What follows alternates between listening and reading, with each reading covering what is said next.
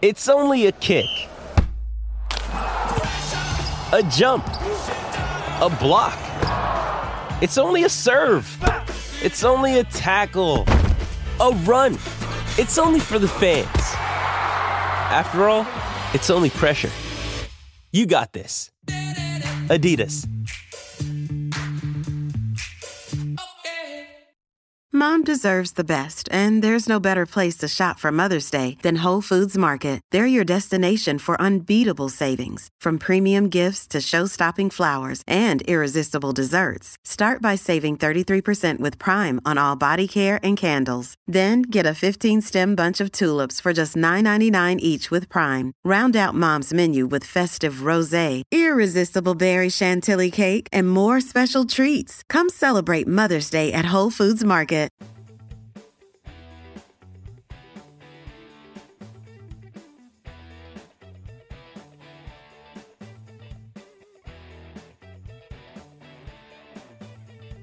All right, so in typical podcast fashion, if you've been listening, you know I like to open with the date and the time and a quick rundown to let you know what we're going to be talking about here today. Here's the problem. I know nothing. My brain has been reduced to mush. It is day 5 for Doug and I at the Combine. We have done a lot of work, a lot of reporting. Everyone on the Patriots beat who has been here has done, I think, great work to varying degrees about varying things, free agency, the draft, everything you want to know about, we want to know about as we get closer to both of those and what's critical offseason for the Patriots. But being at the Combine involves staying up till 3 a.m. And then last night for us, 4:30 a.m. And somehow an Uncrustable at a steakhouse that turns into a bar at 12 o'clock and is also just happens to be a prime, pun intended, location for meeting people around the league, connecting, and sometimes with the Patriots. So here's the plan today. We are going to run down the major stories that have broken the last couple of days that we have reported on, you have reported on, and then get to a story that is going to come out in the Herald on what I believe will be Saturday, Sunday in print, and we are going to post, but give you all of our content, all of our scoops, scuttlebutt, rumors, facts, nuggets, whatever you want to call them, you got them. First things first, though, quarterbacks. This has been the big story. There was a big story from Mass Live that advanced the Athletic reporting that the Patriots are likely to take a quarterback. They're leaning in that direction. They really want to, is the exact quote. Mass Live said they're planning on doing this, and they're going to sign a veteran and have them here together. We reached out to a couple people, ran into a couple people from the Patriots shortly after that story broke. And what happened next? First of all, was advanced a pun on advanced media for Mass Live? Okay, you're in timeout. Advanced Local, the parent company of Mass Live. Yes, they advanced it. Yeah, I never know with you, so I very much could have been. But that's fair. So those two stories broke. We followed up on them essentially because, obviously that's a very big deal. And essentially what happened was that the people that we spoke to said, who are high-ranking people within the front office, personnel department, said, if that's the plan, we weren't made aware of it. So this means one of two things, I guess I would say, that one, that is the plan, and they just haven't told anyone, told everyone, or nothing's necessarily set in stone yet. But that's essentially what we know about this. I do know that the Patriots, or certain members of the Patriots, like all three quarterbacks enough to take them in the top three, but that doesn't necessarily mean that that's the consensus or that's everyone's opinion. But yes, this is, Elliott Wolf said it himself, a very good quarterback class, and people who matter within the organization believe that as well. Yes, and I want to make that clear because, I think the healthiest Twitter habits sometimes involve posting the story, hitting mute conversation, and moving on with their day. This was an instance of that because I understand there's a lot of fun to be had with the drama between, competing reporters or outlets and whatnot. Here's the truth: what happened. Mass Live wrote that story. Yeah. I texted Mark, who I have sat next to in the Patriots media, worked with for a long time. We love Mark, good friend. Karen, I have the utmost respect for, have learned incredible amounts from. Chris, newer to the beat, works as hard as anyone, contributed there. I love the guy. Texted all of them, said, great story. Yeah. Thank you for saying it with your chest. And then we heard something different. So we report what we hear and understand and believe to relay it to you, to contextualize that. There wasn't a contradiction. No, it's just to say that if this is the plan, which we could not confirm, not everybody knows about it. That's it. And then followed up to let them know, hey, we heard something different. Not going to speak out of both sides of my mouth. This is how it goes. So not as dramatic as everyone wants to make it seem, or some folks, I suppose, want to make it seem on Twitter. The second part of it, was you reported this morning, Friday morning, I believe, about the Patriots' stances towards 2 free agent quarterbacks. Yeah, one more thing that I would add just on the rookies as well is that we did hear that Drake May interviewed very well with the Patriots, that he kind of commanded the room, did all those types of things. And you could kind of see that in his press conference this morning as well. We weren't there, but I saw it in video form.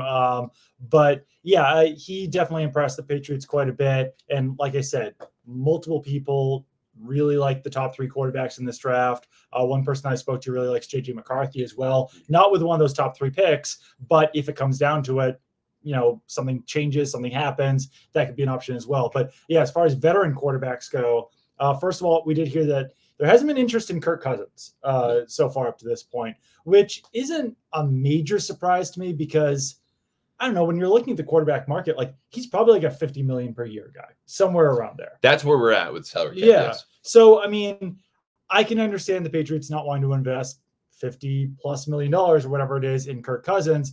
Baker Mayfield, however, does have fans within the building. Yes.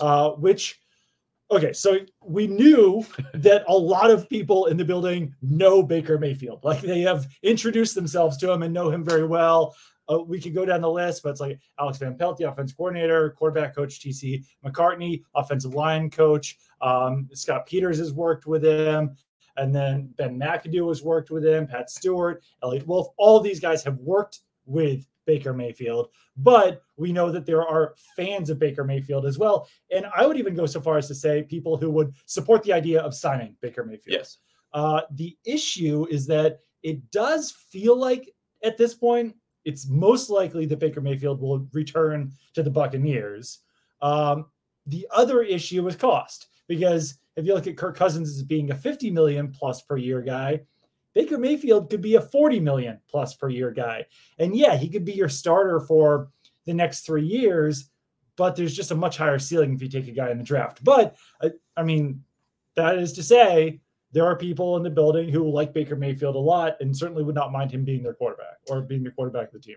Right. And it's easy to connect dots. Yep. That's not what this report is about. This is to say, in the time that's passed since Baker Mayfield worked with, Alex Van Pelt, T.C. McCartney underneath Elliott Wolf and Alonzo Highsmith in the front office, they've viewed his tape, how he's changed as a player, matured as a person, and said, yeah, we still really like him. Right. Will that advance reference in any kind of way? We'll see. Yeah. But for now, Kirk Cousins is dead on arrival. Not going to happen. Brought up by Brian S., our first mail fan, there we go. Mailbag, fan bag, whatever I called it last time. It feels like a month ago.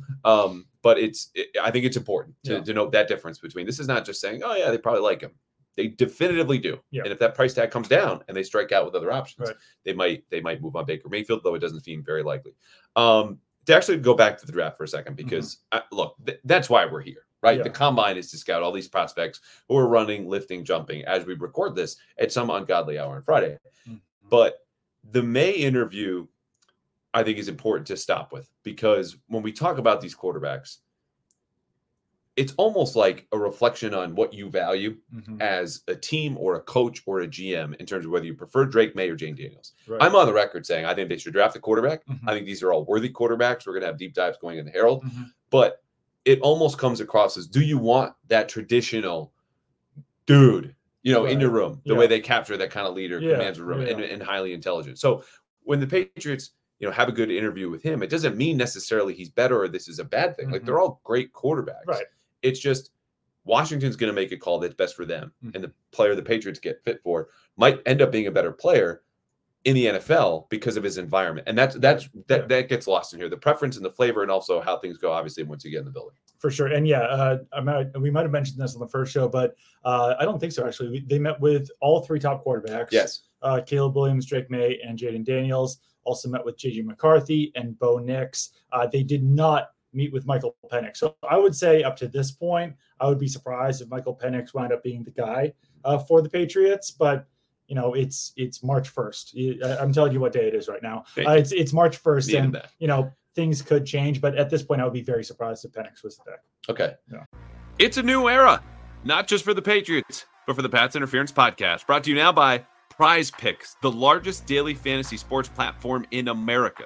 I'm making player picks, watching the Celtics, points, rebounds, and I get to test my skills like you can on PrizePicks this season because it's the most exciting way to play daily fantasy sports. If you have the skills, you can turn $10 into $250 with just a few taps. And then here's the best part: quick withdrawals, easy gameplay, an enormous selection of players and stat types, which all make PrizePicks the #1 daily fantasy sports app, plus a review policy, which means you get your money back in case of injury, the only DFS platform to offer an insurance policy. Again, PrizePicks has been a ton of fun with the Celtics. You can also go with the Bruins, any number of different sports, games, players, plays, and options. So right now, go to prizepicks.com/CLNS and use code CLNS for a first deposit match up to $100. Again, that's prizepicks.com/CLNS and use code CLNS for a first deposit match up to $100. PrizePicks, pick more, pick less.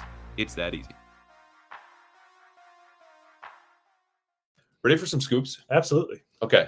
Number one, and this came about today, Friday, as we were asking around, and I'll put it like this. The Patriots are big game hunting. Mm-hmm. And we all expected this. Again, you want to connect dots. Fine. That's great on the outside. This is on the inside with the league, with executives, with scouts, people within the organization. We expected them to pursue wide receivers and tight ends. That's happening. They are also targeting at least one elite defensive player to come in and would start, obviously, for day one. For the Patriots and Gerard Mayo, which may not be entirely surprising to you. Mm-hmm. But when you think about the way they're organizing their board for free agency, this to me was a whoa. Yeah, big surprise. It would definitely be a splash. Yeah. So we'll see what happens here. But I think that it would certainly be, like I said, a splash move. And the Patriots can do that right now because after cutting J.C. Jackson, yes, they have $100 million in cap space. Million. I think I'm doing my math here correct. That's $1/10 of $1 billion that they can spend on free agents. So that's a lot of money. So I'm not sure if they're going to use all of that cap space. They're going to have a ton of cash to spend over the next 3 years. I know that. So they almost have to go big game hunting because, I mean, that's just essentially the way to spend in free agency. They are going to need to fill in their roster as well, because that's another thing that I've picked up over the last week is that, even especially, I guess I would say, when you talk to people within the team of like, all right, what's this offense going to look like? What's this defense going to look like? They're like, well, first we kind of have to build out the roster to see what this offense is going to look like, because we have a ton of needs right now, starting a quarterback, wide receiver. They've got one tight end on the roster. So they're definitely have to spend money on those guys to plug and play, but there's definitely room to spend big on 1, 2, or 3 guys. And this is not mutually exclusive. Like, I would hope the news that the Patriots are targeting at least one elite defensive player in free agency does not come as some sort of misery to you, because they can sign other elite players on offense. Like, they are very self-aware. And I'll add this, the people that we talk to who are relatively new or brand new to the Patriots are very self-aware about the cupboard that they're opening and trying to cook this meal with. As I wrote earlier this week, you can talk about Elliot Wolf in the front office, and all these guys are basically lame ducks with their contracts. If you want to know more about that, read the piece. But the coaching staff and the front office understands what they have and what they need. So this is not mutually exclusive. You can get a great defensive player and all the offensive needs and try to fill them in free agency as well as the draft. And I will add this. The defense, you could go, okay, they were just a couple injuries away. They could have been much better. Matt Judon's going into a contract year. Yeah. Jelani Tavai going into a contract year. Jonathan Jones, as a starting corner, is on the wrong side of 30. Yeah. And you're looking at this. If you lose Josh Uche, that's a pass rush that takes a hit. That's a cornerback group that's getting older. If you were to sign a safety or a corner or a linebacker or a defensive lineman, like, that will help you in a way that will be appreciably different, I think, than if you just ran it back with the defense that everyone watches and goes, this is pretty good. It needs to be better next year. You can't just run it back, I think, with this group, given everything I just listed. Yeah, definitely. And, we have mentioned, there's a top tier defender on their list. I know this, they are also looking and discussing adding wide receiver help, tight end help, obviously quarterback, that goes without saying. And Diana Rossini, our buddy from The Athletic, did report this afternoon that Mike Evans is going to test the market, which I think plays in the conversation with Baker Mayfield as well, because they played so well together with the Buccaneers last year. Certainly not saying that those guys are going to be coming here, but I mean, that's a wide receiver that I think a lot of people did not expect to hit the market or test the market, who now might become available. Right. And you have to think too, Mike Evans is a guy who had just come off of playing with Tom Brady, Right. and then finds a quarterback in Baker Mayfield, who, look, Mike Evans churns out 1,000-yard seasons. Like it's nothing. Yeah, No. like it's nothing. Yeah. But you wouldn't want to then go to another journeyman or a rookie, Right. I don't think. So I would say there's a chance that he goes with Baker to whatever the next destination is, provided, of course, the cap space works and they're leaving in the first place. Number 2, talking about the defense, Kyle Duggar. Speaking also of expected to test the market, that is where this is trending for him. Yeah, the Patriots have an offer on the table, but it seems like it's unlikely, something's unlikely going to happen unless something unforeseen changes before free agency starts. The legal tampering period is March 11th. I think that will give, Duggar a much better sense of what's out there for him. And then maybe he does still return because the Patriots have certainly voiced that it's a priority both publicly and privately to bring back Kyle Duggar. Elliot Wolf said that. Gerard Mayo said that. So you almost set yourself up to be embarrassed if you can't bring that guy back at that point once you do say that out loud and publicly. But I think that it's also important for them to voice that, to tell Kyle Duggar, you're important. We want to bring you back. We are serious about bringing you back. And for Kyle Duggar, the salary range, I would expect it to be somewhere between $12 and $16 million. The range there is really Grant Delpit signed for $12 million per year with the Browns. Jesse Bates signed for $16 million per year with the Falcons. Those are our last 2 big safety contracts. So that gives Duggar a sense of what he should be earning on the open market or coming back with the Patriots. The other part about Duggar, and I've said this here before, is that given he's going to turn 28, this is really the last chance for him to maximize a long-term deal. So he's not going to want to leave much money on the table. That said, and has been also noted here, is that he recently signed with Andy Sims, who has a long history of representing Patriots defensive backs who resigned with the team. And he's been in the building, which some agents are not wild about because you get a little emotional. Yeah. You're around guys who are saying resign, come back, whether that's Gerard or it's Elliott or other teammates. There have been other players inside the building.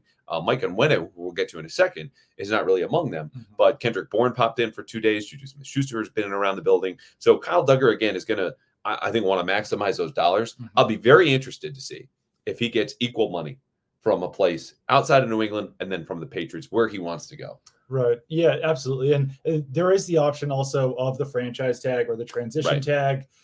Franchise tag would be $17 million. That seems unlikely. The transition tag is $14 million.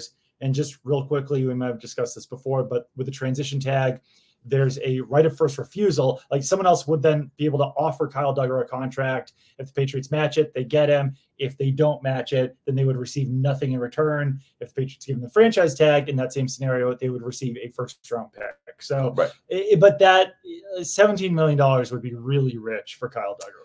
Yeah, I haven't run into anyone yet who thinks that's even remotely likely. Right. Even 50-50, because it's, again, outside of the range that we just discussed, set by the market. You can account for some inflation with the cap going up $30 million. You're still not getting to 16. And Kyle Duggar is not the player that Jesse Bates is. So his market is a bit unclear, but again, he's going to test that, find it out. And one other note about this, because this speaks to the whole combine.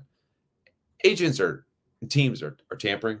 Right. But they don't get as specific as they used to because there's still this 7 to 10 day window, depending on whenever you leave the combine, before free agency starts on March 11th. Yeah. So you can make a call a week from now on the 8th and be like, okay, here are the numbers. Yeah. Sit on it for the weekend. Let's talk Sunday night or Monday morning before the window opens for the legal tampering at noon on Monday. The combine really used to be kind of the illegal tampering period. Yeah. Because it did start right before free agency. And maybe that's why they even folded in the legal tampering period by moving this a week away. But one other note on Duggar is that the Patriots have not discussed the franchise tag up to this point as well. So if they did do that, that's why I'm saying it might be just a bit of a surprise.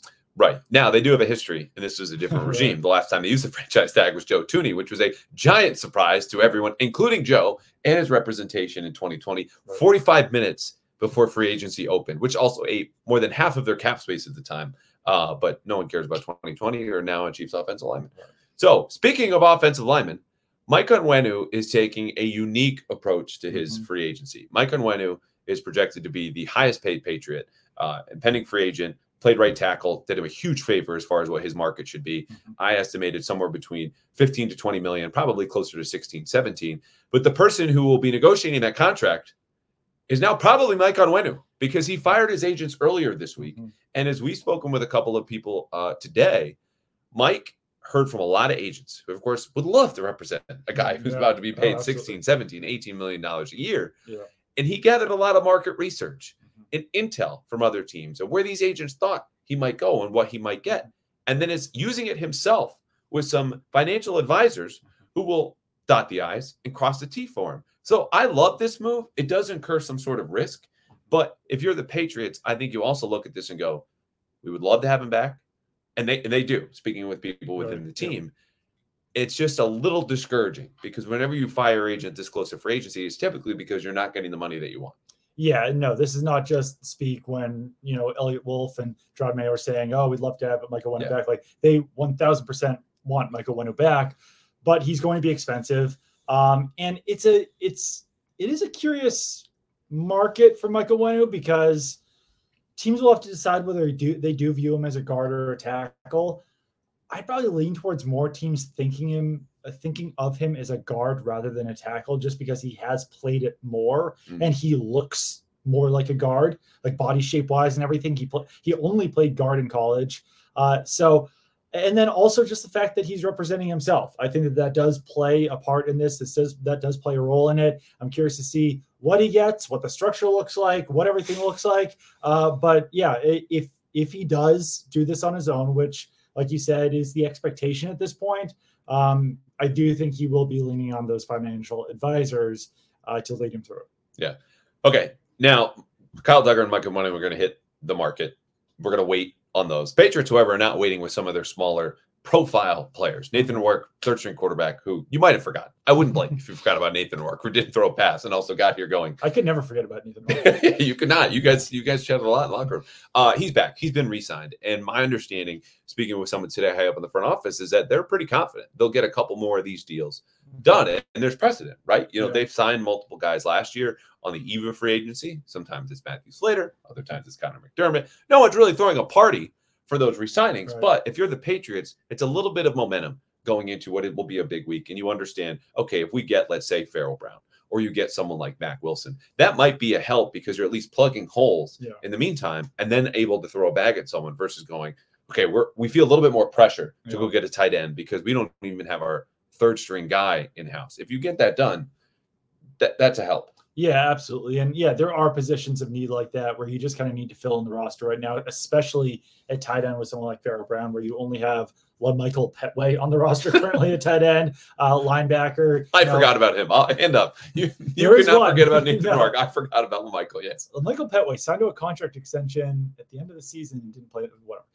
And then, like Anthony Jennings, Mack Wilson, bringing back some of those linebackers would certainly be beneficial for the Patriots as well. Yeah. Kendrick Bourne. Talked to a couple people today and earlier in the week. I've talked a lot about it. We can go quickly on this, but it's really tied to his recovery from the ACL, which that information is more readily available to teams than I knew before, reporting and kind of asking around about what's happening.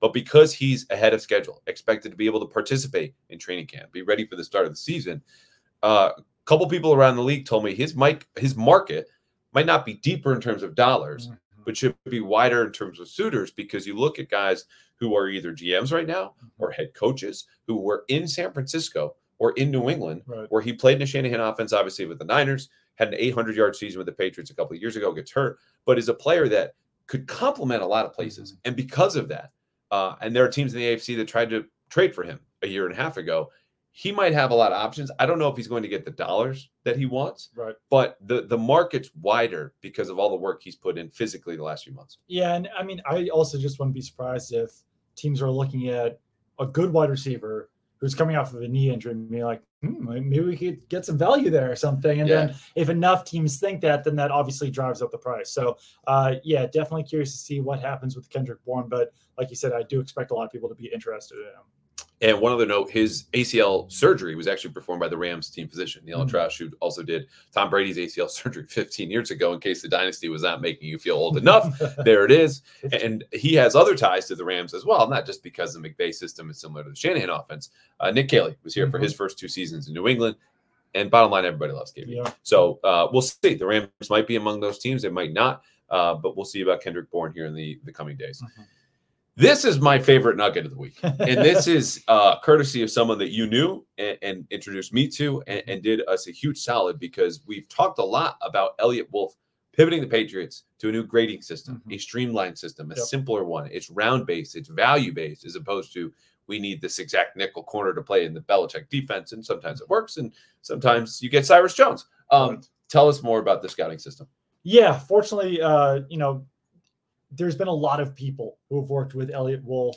This grading system started back with the Packers, brought to the Browns, and now Elliott Wolf has brought it to the Patriots, where they are grading players by value or by round rather than by role. So in the past with the Patriots, it would be this guy's a starter, this guy's a backup, this guy's a special teamer, this guy's a potential starter. Now under the new system, it's essentially a 5 it's essentially a 5.0 to 9.0 scale, where a 5.0 is an undrafted free agent.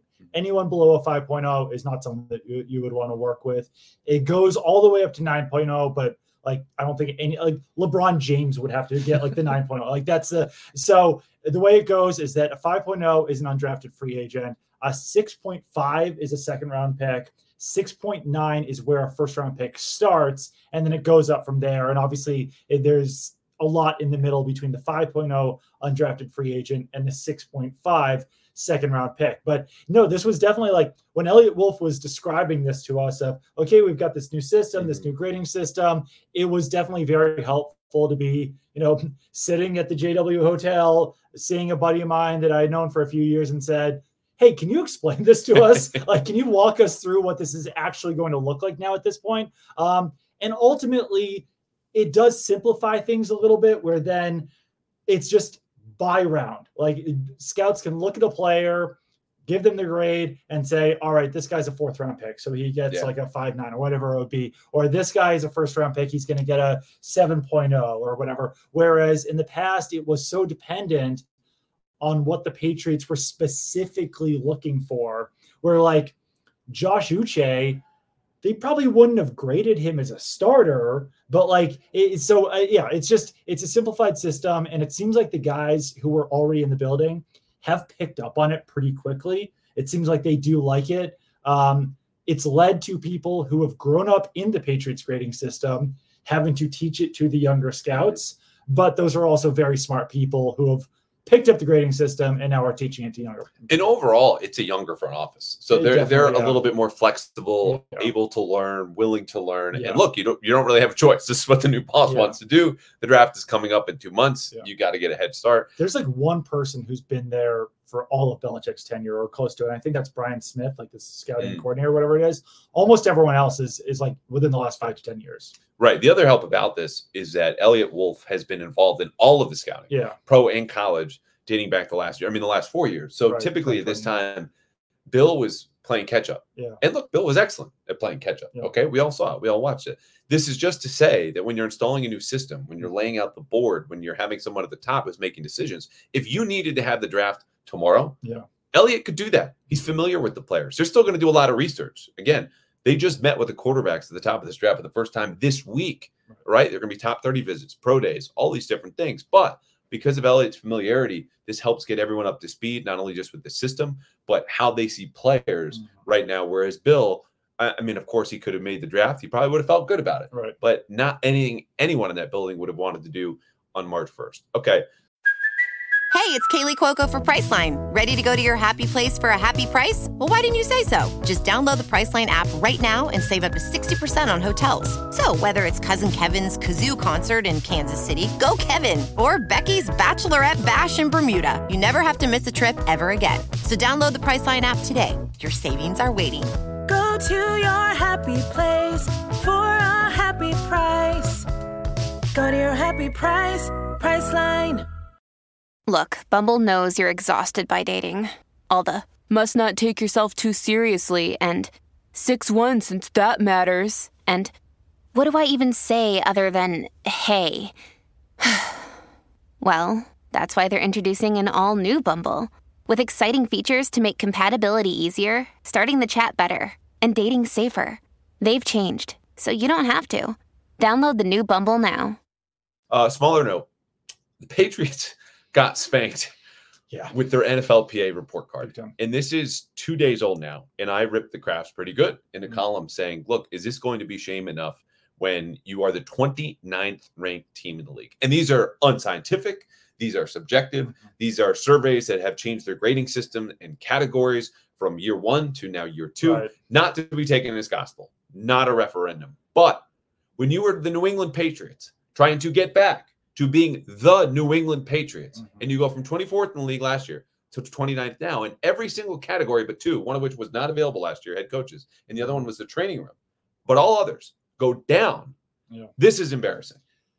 It is, yeah. And I mean, I think there was like some surprise about this, some not. I mean, the one thing that everyone will rightly harp on is that the weight room graded last, right? Or it was last or second last. Yeah. But it was the only weight room in the league where the majority of players in there looked around and said, I can work out somewhere better than this outside the facility. Right. Yes. Which is a problem. They can go to Fit Factory in Foxborough for better workouts than they could at their own stadium. Shout out Fit Factory.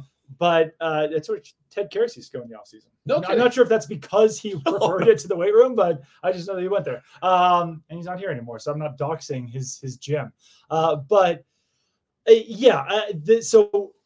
the common refrain here is that the Patriots are building a new weight room, which that's still the plan, but it's not being done yet. And there's no real end date in sight for when that's going to happen. Matt Patricia, oddly enough, was offensive play caller / weight room designer when he was on staff with the Patriots. And now he left a year ago. So it's kind of even unclear who Bill Belichick then was going to have designed the weight room. And now I'm not sure if you guys know this, but Bill Belichick's gone now too. So now someone else has to either design it or hire someone or assign someone to design it. But there's no clear-cut place where it's going to go right now. There's a few options on the table, but at this point, it's certainly possible that that's in place by the 2024 season. But I haven't specifically heard that, and I know that there's some time restraints in place before the players are back in April when they're going to have to be back in there working out. It's bad. It's Matt Patricia leaving as a coach on your football staff should not delay the installation, the upgrading of a weight room, which Gerard Mayo specifically highlighted as in his introductory press conference as being like the heartbeat of the team, an essential part of playing football, developing football players. And because Matt Patricia left, this is suddenly a calamity in Foxborough, where, again, they might have it done at the start of next season, but they do not have a firm plan in place. And now their head strength and conditioning coach, Moses Cabrera, is gone, and some of their sports science staff is also up in the air. And one thing I will say is that there's a distinct possibility that this report card could significantly improve in 2024. Yes. Because, in theory, the head coaching grade could change. The strength coach grade could change because John Mayo is taking over for Moses Cabrera. And if they improve the weight room would improve. Maybe the training room go back to that improve. point. Yes. The weight room grade would improve. The training room grade could improve if they provide more space. And if they're showing players that they're willing to invest in this weight room and training room and all these things, then the ownership grade would raise as well. So like there's a real path for so many of these grades to be better, but it almost all starts with the weight room. It does. Okay.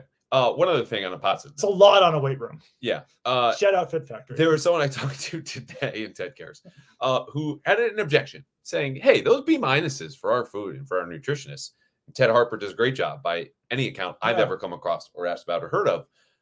It's too low. Patriots were average, which was among their highest marks, maybe their highest marks for their food and their nutrition program. They said, we've had guys come from other teams who show up and be like, this is great. I wish I had this in other places. Yeah. So, the Patriots the survey is done by players. This is not media. These are not coaches. These are not staffers. These are players saying this is how we feel working here. Yeah. But maybe they deserve a little bit more love in the cafeteria. The franchise tag we talked about, I think it's worth reiterating. Mike Onwenu would cost $20.98 million. Let's just call it $21 million if tagged. That exceeds the average annual value that he is being projected at, somewhere between 16 to 20. Be like, yeah, 21's not that much different from 20. Give him an extra million. This is all guaranteed. And it's a 1-year deal. And players hate the tag. And the transition tag is only like $1 million less. So the transition, I think, is around 19 or $20 million. So on both those, it just seems pretty high for a guy you don't know whether is a guard or a tackle in this new offense with new offensive line coaches. Want to talk about Mac Jones? No. But okay, I'll take this. 3 front office executives checked in with saying, how much is Mac worth? I've thrown out fifth round pick. All of them said, yeah, that's about right. Yeah. That felt great. Yeah. Now, another person said the Patriots would be lucky to get a 6. So there's not universal agreement on what Mac Jones is going to be worth.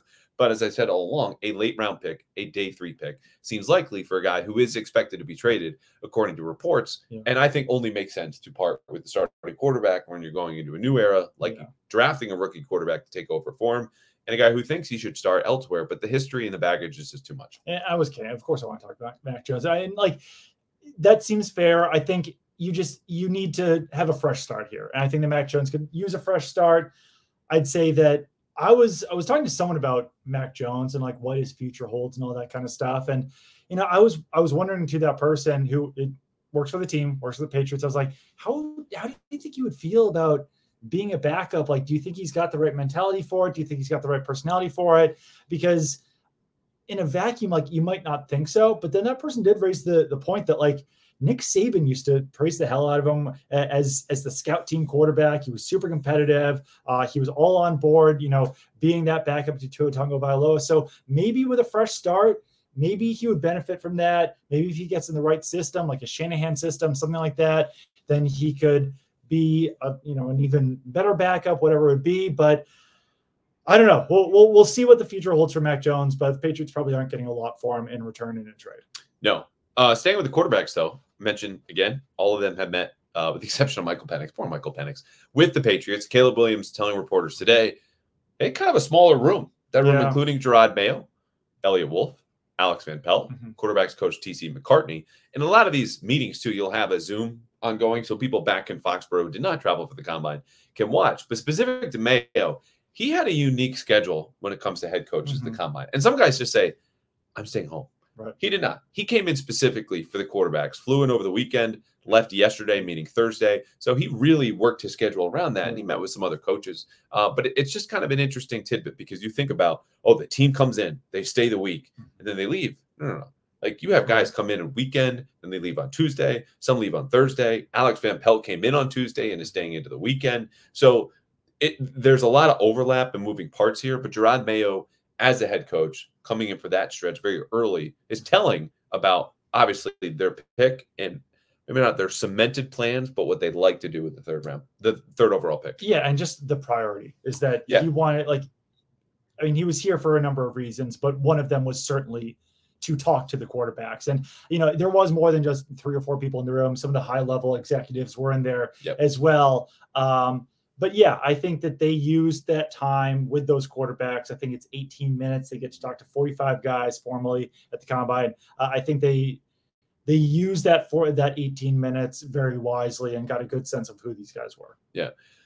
Offensive coordinator Alex Van Pelt, officially not the Patriots' first choice. I reported a number of weeks ago, Nick Caley was a finalist. And then the next day they hire Alex Van Pelt, and they did so because Nick Caley turned them down. This is something we've heard from countless people, and countless is strong. Several people in and around the team. Gerard made a very hard push for Nick Caley, who you'll know, of course, is the Rams tight ends coach. Before that, spent 8 years in New England, also coaching tight ends. He was their top choice. It didn't happen.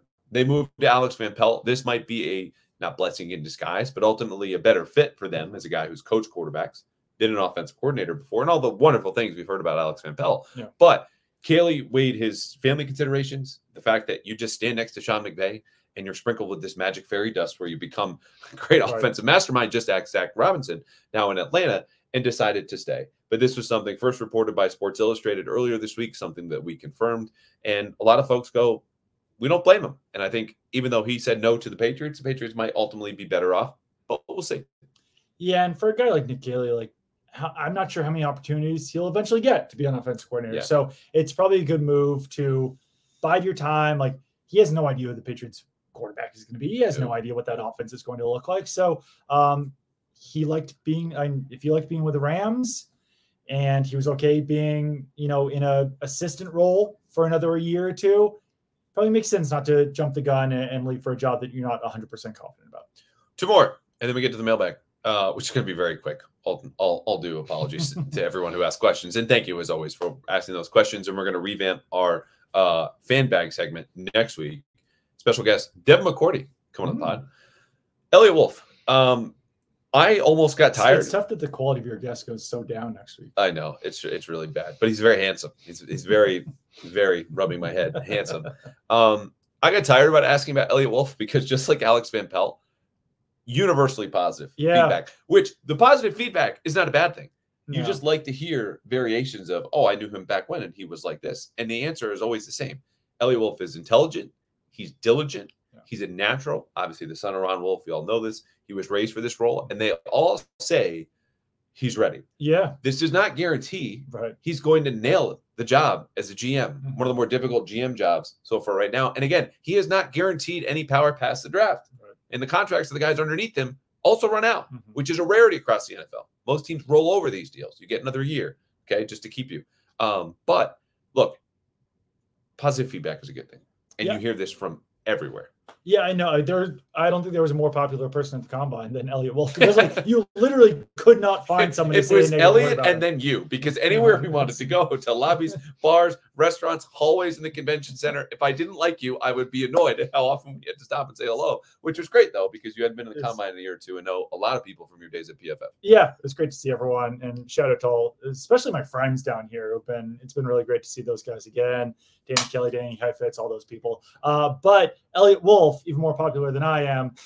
You like 1000%, whether it's someone on the team that you're like, all right, give you some truth serum. What do you really think about this? No, fantastic. Like he's ready for the job. He's going to do a great job. You talk to anyone, like even people who don't really know him that well are still like, oh no, everything about him is great. I've met him once on a, pro day or whatever it was. And like, they just love the guy. So I think ultimately this is going to be the right move for the Crafts to name him. I don't know if it's going to be general manager or VP or whatever it's going to be. Like I have no doubt that he's going to earn this job. And that's kind of the consensus here at the combine.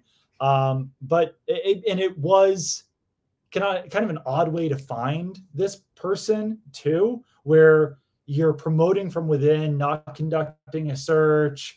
It's a team that just went 4-13 that, the talent on it has eroded over the last few years, but no one seems to think that that's Elliot Wolf's fault. I think that there's a lot of positivity and optimism that things will turn around with him now fully running the show. It's interesting because in learning about Elliot, we're going to write a lot more about him in the coming weeks and months, that he was handed certain responsibilities by Belichick that would indicate a lot of trust in him, but not necessarily, of course, to make decisions, because that was Belichick's domain. It was his power. It was everything that he had, earned over the years. Greatest coach of all time. Long time stretch, is a really, really good GM, but he never really had significant input or clear influence aside from handling certain free agent negotiations, because everything ran through Bill. Right. And you might make a great case, as you think, but if Bill wasn't sold, it didn't matter. Right. Yeah. I mean, it's funny. I mean, we'll get to this, but like people do still praise Bill quite a bit. Yes. And and one thing that I did hear about Bill is that he does like listen to people. Like he'll listen to people as long as you know what you're talking about, as long as you present it well, as long as he trusts you. He will 1000%. That's weird. He never listened to the media though. I don't get it. It's funny. But ultimately, when it came down to it, like sometimes he would just do what he wanted to. Yeah. And like it doesn't, and like, yeah, he would listen to you, but he would still have that final say. So I know there's been a lot made of, are people taking shots at Bill, all these kind of things. Patriots do certainly want to change their culture in the building. And I think they've done a good job of that, all things considered that we've heard. But at the same time, while everyone's saying that change was certainly necessary, you're not hearing people blasting Bill Belichick or criticizing him or even venting about him. Like, they still just respect him so much that they are not doing that. It's not the crap on Bill show this week. No. Everyone's still saying very positive things about him, at the same time acknowledging that there were some changes needed around the building. It was time. Yeah, right. That's how folks feel. Last one. Not particularly exciting, if I'm being honest, but I think it noteworthy. It's why we ordered them. This is very true. Yeah. Patriots are looking to bolster their leadership in the locker room. And you could go and look and say, oh, it wasn't the defense's problem. I mean, they lost 3 games. They allowed fewer than 10 points. And that's, okay by them. And you'll bring back, not okay by them, but it's not their fault. And you bring back Dietrich Wise and Juwan Bentley in that side of the ball. And so, but they want to bolster their leadership in all 3 phases. And David Andrews is going to be back on offense, and Matthew Slater is going to retire or has retired on special teams. But they want a locker room that's tighter, that's stronger, because they felt some of that defensive leadership supposedly fell off in the second half of last year. And that led to the infighting, which I reported on at the time and we discussed before. And so I don't know how that's going to manifest here, but it's something to keep in mind as they sign players and draft them. Team captain was always a giveaway under Bill of people that you want to draft. I think there's going to be an extra emphasis here on guys who are going to bring everyone together in a way that we've been talking about this new coaching staff, culture drivers, unifiers, because they're probably going to lose a lot of games again next year, but they don't want the same feeling in the locker room that they had. Yeah, and it might just have to be much newer guys or younger guys who have to step up or whatever it is, because Lawrence Guy wasn't a captain last year, probably in part due to the weird contract thing that he had going on, but he was one of the defensive leaders. He's been released. Dietrich Wise was one of the defensive leaders. He's a great guy, not exactly the most commanding, scary personality or anything like that. Yeah. It's not when you had, it was for so many years, you knew who the defensive leaders were going to be. You knew who the captains were going to be, all the way back to Teddy Bruschi, then Devin McCourty, Dante Hightower, all of these guys. And then a lot of those guys have left, and it's left a leadership void on defense. And maybe you see Jabril Peppers step up into that, or maybe it has to be someone who comes in as a free agent, or whoever else it might be who kind of steps it up and leads that void, or fills that void. But it is definitely necessary. And as well as the defense played, there still are some things that they need to fix on the defense, and that's one of them. Okay. Yeah. Mailbag. I said that very poorly. I'm getting tired. No, I think you got the point across. We all know where we're at. John, this was it's a DM. This is from John. Quote, just for fun, I would love to know both your predictions of what the Patriots quarterback depth chart will look like in week 1 next year at this point of the process, carrying 2 or 3 quarterbacks, starter as X, backup as Y, and Z, possibly. John just went from quarterbacks to wide receivers, I think, with those. But I get the gist of what he's saying. I have my choices lined up, but I feel like that might eliminate what you're thinking. This is tough, honestly. So I could stall some more. No. I can think about it. So obviously the starter is going to be Nathan Rourke. I would say starter Drake May. Backup, this isn't something I've necessarily heard, but someone like Jacoby Brissett would make a lot of sense, maybe as the backup. Damn it. And then I might give you your exact ones. Yeah, that's exactly it. And then the third stringer would be Bailey Zappi. I do still think it's possible that Bailey Zappi could be the backup, but I also I think the Patriots should bring in someone who would be a more established backup than Bailey Zappi. Yes. Joe Flacco, another name to watch. I mean, these are the easy kind of connecting dots, right? No reporting here. And we have hard reporting about Baker Mayfield. Right. I would lean Drake May as well, but to spice things up, especially because he was the star of my last and first mock draft, Jaden Daniels. Then I will say Joe Flacco. And Nathan Rourke beats out Bailey Zappi. I like me some Nathan Rourke. I should have said Nathan Rourke. If just real quick off that, if the starter was Baker Mayfield, or if they signed Baker Mayfield, would you still draft a quarterback at number 3 overall? Or would you give him Marvin Harrison Jr.? And then draft J.G. McCarthy in the first round? Here's the problem. Because you sign Baker Mayfield, you have a starting quarterback that you can win with. Maybe not because of, but you can win with.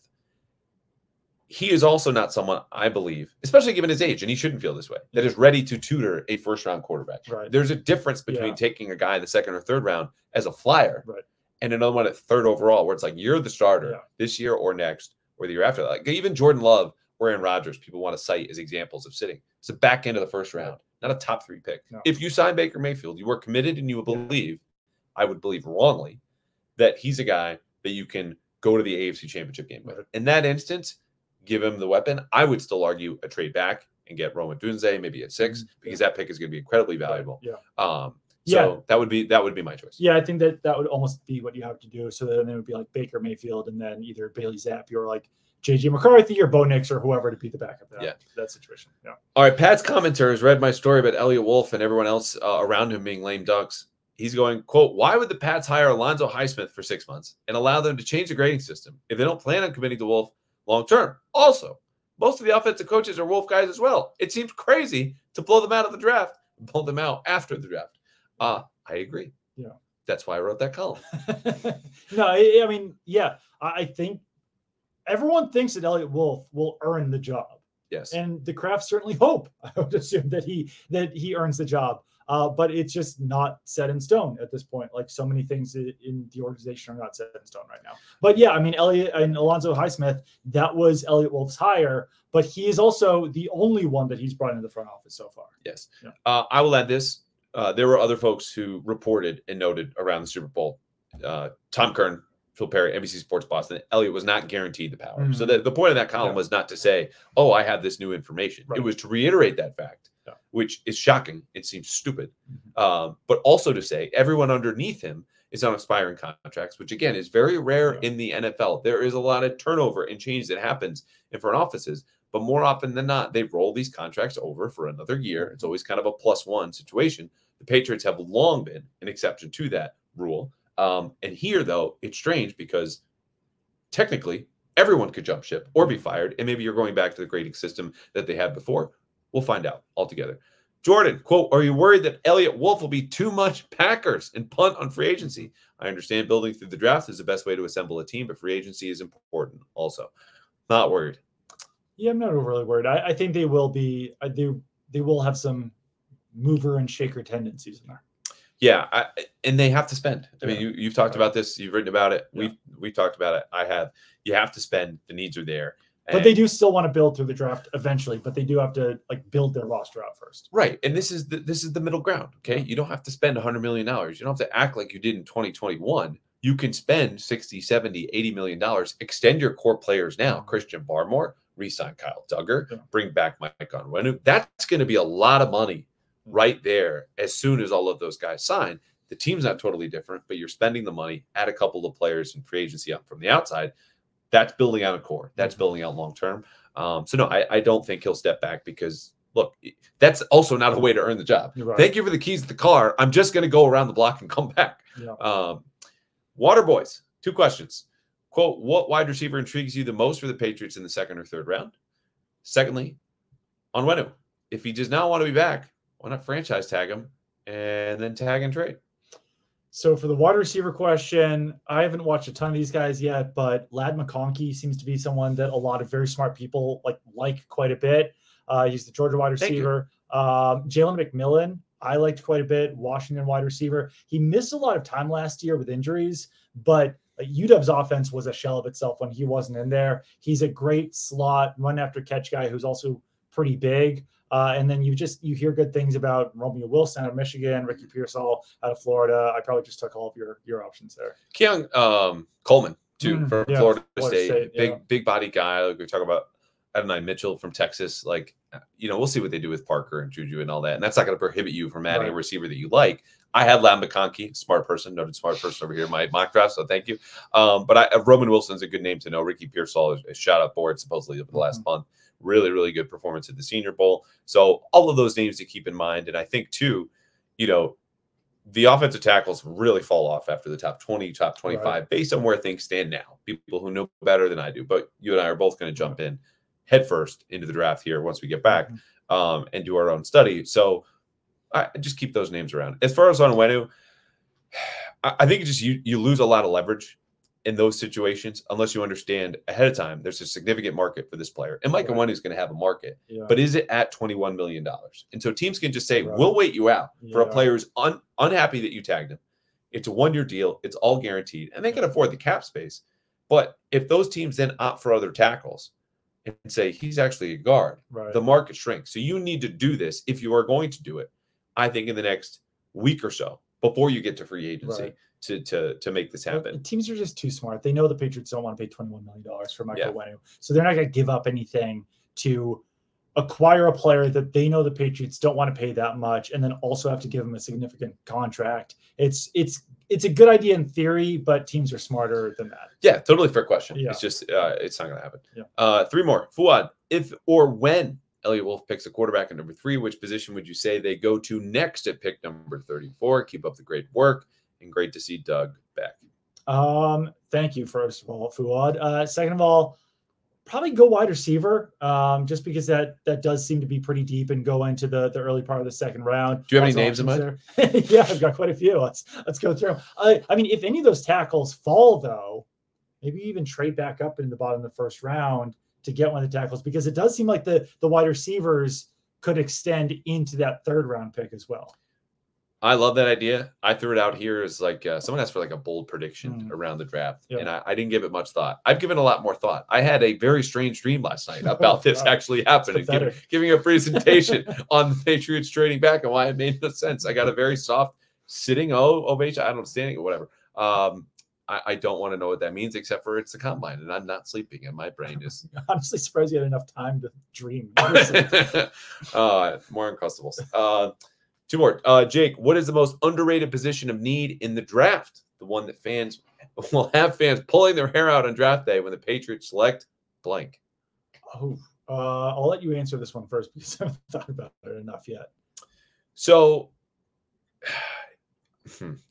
my initial thought was interior offensive line, because you just can never win, especially in the first round, as we know, interior offensive line. The counter to that would be Cole Strange, it's left guard. Still talented. We'll see. Obviously, was coming on towards the end of last year before he got hurt. City Sal looking pretty good at right guard. David Andrews in the middle, coming back, but is in the last year of his deal. He's an aging player. They drafted Jake Andrews last year. Didn't see any kind of action. So this would be a team in Green Bay that built through the trenches. Okay, we go, if we don't like Jake Andrews, meaning Elliott Wolf does not like him, Alonzo Highsmith, whomever. Maybe they get one in the third round, a guy that could push Cole Strange or City Sal, depending on however they view them. So this leans more into the part where you're tearing your hair out at home. Right. I would not expect a linebacker based on the Packers' history and how they've treated that position. Yeah. Besides that, you might get safety, especially if Kyle walks, because, then you're dealing with Peppers, Marte Mapu, and that's about it. Yeah, I mean, I like City Sal, but that all depends on how Alex Van Pelt and Scott Peters think about him, and Robert Kugler or whatever. And I don't think that City Sal was so good last year that you just have to write his name in pen at right guard. I don't think they're going to take a right guard in the first round, but that could be a position that you take a little bit earlier than Patriots fans might want. The other one I would say is defensive tackle, and great call. In an ideal world, Christian Barmore is here for the next 7 years or whatever it is, but it currently right now, no offense to the other guys on the team, it's Christian Barmore and a bunch of kind of old guys. And I think that you might need to replenish the youth a little bit in that. Gotcha. I think Gotcha's 28. He's 20, but that's still not an old guy, but these guys aren't 24, Christian Barmore is, but you're not even, he's really the only one they've drafted. He's the only one they've drafted in the top 3 rounds in the last 5, 6, 7, 8, whatever it is years. Time. So they haven't really replenished that position through the draft. They've replenished it through free agency or just bringing guys back year after year after year. So I think that they could use another 22, 23-year-old to be another option there on the defensive line for them. Similar question from a similar guy, Jake to Jacob, going, what would be one position outside of tackle? Because that is obvious to anyone with a brain. This is a quote, that the Patriots should be aggressive in acquiring to free agency. So a surprise, but no one's tearing their hair out, not because they don't have any. I don't know about aggressive. I mean, tight end is the answer. If we're only ruling out tackle, and receivers obviously in this conversation, like Michael Petway. Look, you might want him to start at home. Yeah. I don't. And there aren't many options out there. Dalton Schultz would be at the top of my board. I think he's at the top of a lot of teams' boards, so they get him signed, sealed, and delivered. Who knows? Solid season with the Texans last year. But the other one I'm thinking about, and this is, I would not be aggressive in this kind of way, but running back depth is a real issue, especially if Ramondre gets hurt as he did towards the end of last year, going into a contract year. It's not a bad thing to have two very capable running backs, as the Patriots found out last year with Zeke. I would not count on Zeke to be that same player again. So ideally, you would go through the draft and nail that pick, but there's opportunity cost of, okay, we want a running back. We took one with the third-round pick. Well, by then, you have not addressed one of three positions, quarterback, receiver, and offensive tackle, at the expense of a running back. So this might be the short answer. Get a guy who's, and Green Bay's had a lot of them. Right. Jamal Williams, backs who are veterans who stay there and serve a certain role, and you could probably find a free agency this year. So first of all, a tight end, you need to sign a starting tight end, whether that's re-sign Hunter Henry, which I don't know if that's going to happen, but they don't have a tight end. You can't really draft a tight end to start unless they reach for Brock Bowers. So you need to sign a starting tight end. But the one that I would say outside of tackle would be cornerback, where you've got Christian Gonzalez as your number one cornerback. And then your next guys are Jonathan Jones, who's getting up there a little bit undersized, Marcus Jones, who everyone loves but is extremely unproven. Alex Austin will be back. Miles Bryant is a free agent. That's kind of a sneaky need to have another outside cornerback opposite of Christian Gonzalez. So I think that's the one that would settle on to be a little bit more aggressive about, just to make sure that you can, protect against the pass, especially playing in the AFC right now. Yeah, forget what I said. Doug's right. All right, that's it here. Thank you for hanging out with us. This is one of my favorite episodes every year, just unloading all of the whispers. And we're going to go out tonight and see what else we can get from the Combine. You can read all of this and more at bostonherald.com, along with a ton of great reporting from Doug. It's been awesome to hang out with you this week and see you in your element and see everybody else around here. I think it's a good time to be a Patriots fan, and not necessarily because of the team, but I think you're getting a lot more information from us, from other people around the beat. Not every week is going to be Combine week, but when we find out information, you win. Shout out to our colleagues too, because that just makes us work harder. Yeah, for sure. Honestly. Why are you laughing? I don't know. Seriously. It does. They make us work harder. They really do. Anytime that they get something, they're like, well, we need to get 3 more things then. No, it's fun. True. Yeah. It's a healthy, happy competition. Yeah, we love it. Okay. We need some sleep. See you next week.